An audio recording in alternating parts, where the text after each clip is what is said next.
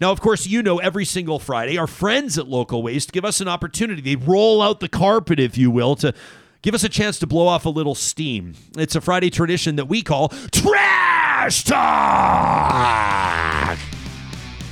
Yeah, this one from Brad, who wrote in to say non-political trash talk for you, Rye, because there's a lot of shit on the political front that is just garbage. This is about workplace etiquette. Like, if you empty the water jug, replace it with a fucking full one. Oh, and by the way, parents, this trash talk in particular, not safe for work, not suitable for kids. You're about to hear a few things that'll be new to your young ones, and we don't want them learning it on Real Talk. So this is the NSFW adult version of trash talk to the max. Back to Brad. He says, replace the water jug with a full one. If you use a coffee mug, plate, or fork, wash it, dry it, put it away. If you use the toilet, fucking flush it. If you plug the toilet, use the plunger beside. Who is Brad working with? He says, and if you use the last of the toilet paper, please fucking replace it. This is not rocket science. Your mom doesn't work here to clean up after you, so put on your adult pants and clean up after yourself. That from Beer Leaguer Brad.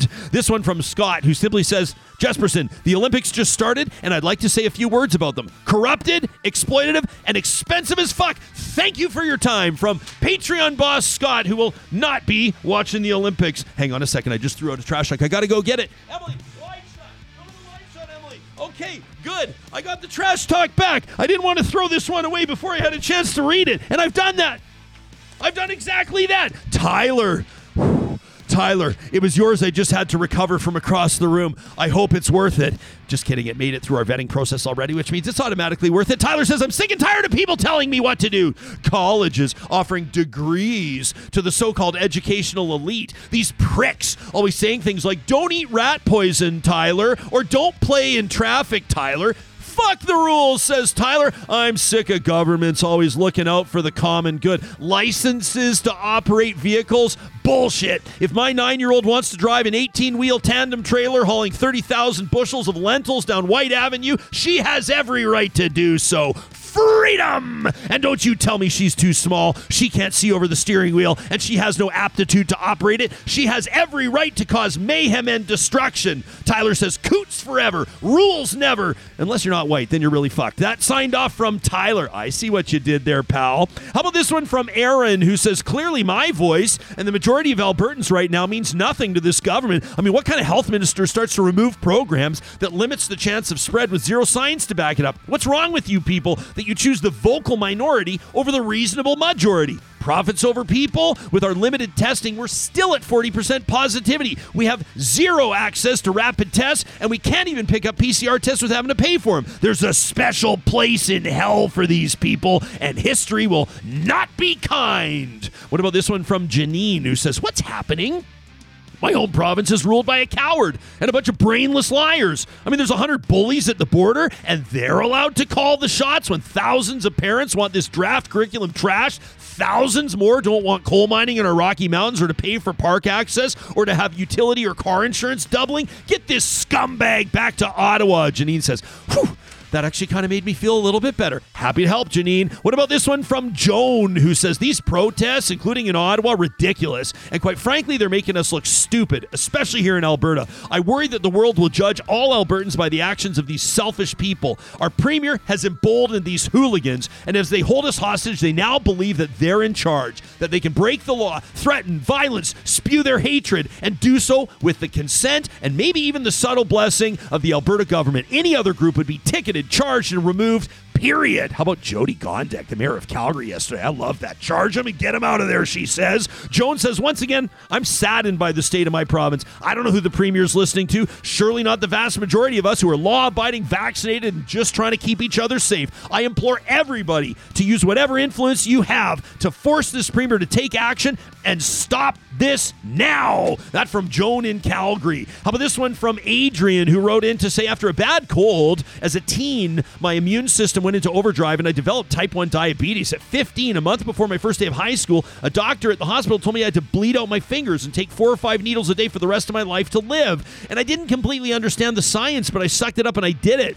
Now doctors around the world telling us to take 3 needles to help save hospitals, to avoid getting run over by a pandemic. And these guys are running all the way way to Ottawa, crying about it just because you don't understand the science. You're being babies. My baby took her vaccine like a champ. So you're just a bunch of dingholes. That's a new one from Adrian. He says, do what the doctors say, like we've done for a long time, so we can all stay healthy and cared for. And then Adrian has a bunch of nice things to say and praise about Real Talk, but this is not the time for that. And finally, a personal note from me. So you got the Saskatchewan member of Parliament alongside, well, another one called Andrew Scheer. You remember him, the milk-guzzling guy that lost the election to Justin Trudeau, as Peter MacKay said, missed scoring on an empty net? Well, check this out. The Saskatchewan MPs yesterday meeting with the truckers, telling them that they've been fighting for freedom, right? This is Kevin Waugh. He's a Conservative MP out of Saskatchewan. Says these are the guys that have been keeping grocery shelf stock. They've been keeping the supply chain going over the past couple of years. So I fired back and I said there's been millions of hardworking, patriotic Canadians, vaxxed truckers included, who did everything they could to protect the vulnerable through 2 years of a pandemic. The Conservative Party of Canada appears to be done flirting with the fringe. They've just hopped right into bed together. Well, I get a response from this guy. I don't typically amplify stuff like this, but Dutch Snake Eyes says to me, hey, Jesperson, you stupid fucking chimpanzee, go suck a dick. Freedom will win, and all you hosers who think that can be easily taken away are mistaken. It's disgusting to know that all the lives lost in World War II to protect it are being thrown away by socialist pricks. Now, typically, that type of tweet wouldn't see the light of day on a show like this, but especially the homophobic stuff, right? I mean, is there anything more pathetic than a loud, angry, anonymous keyboard warrior like that clown, Dutch Snake Eyes?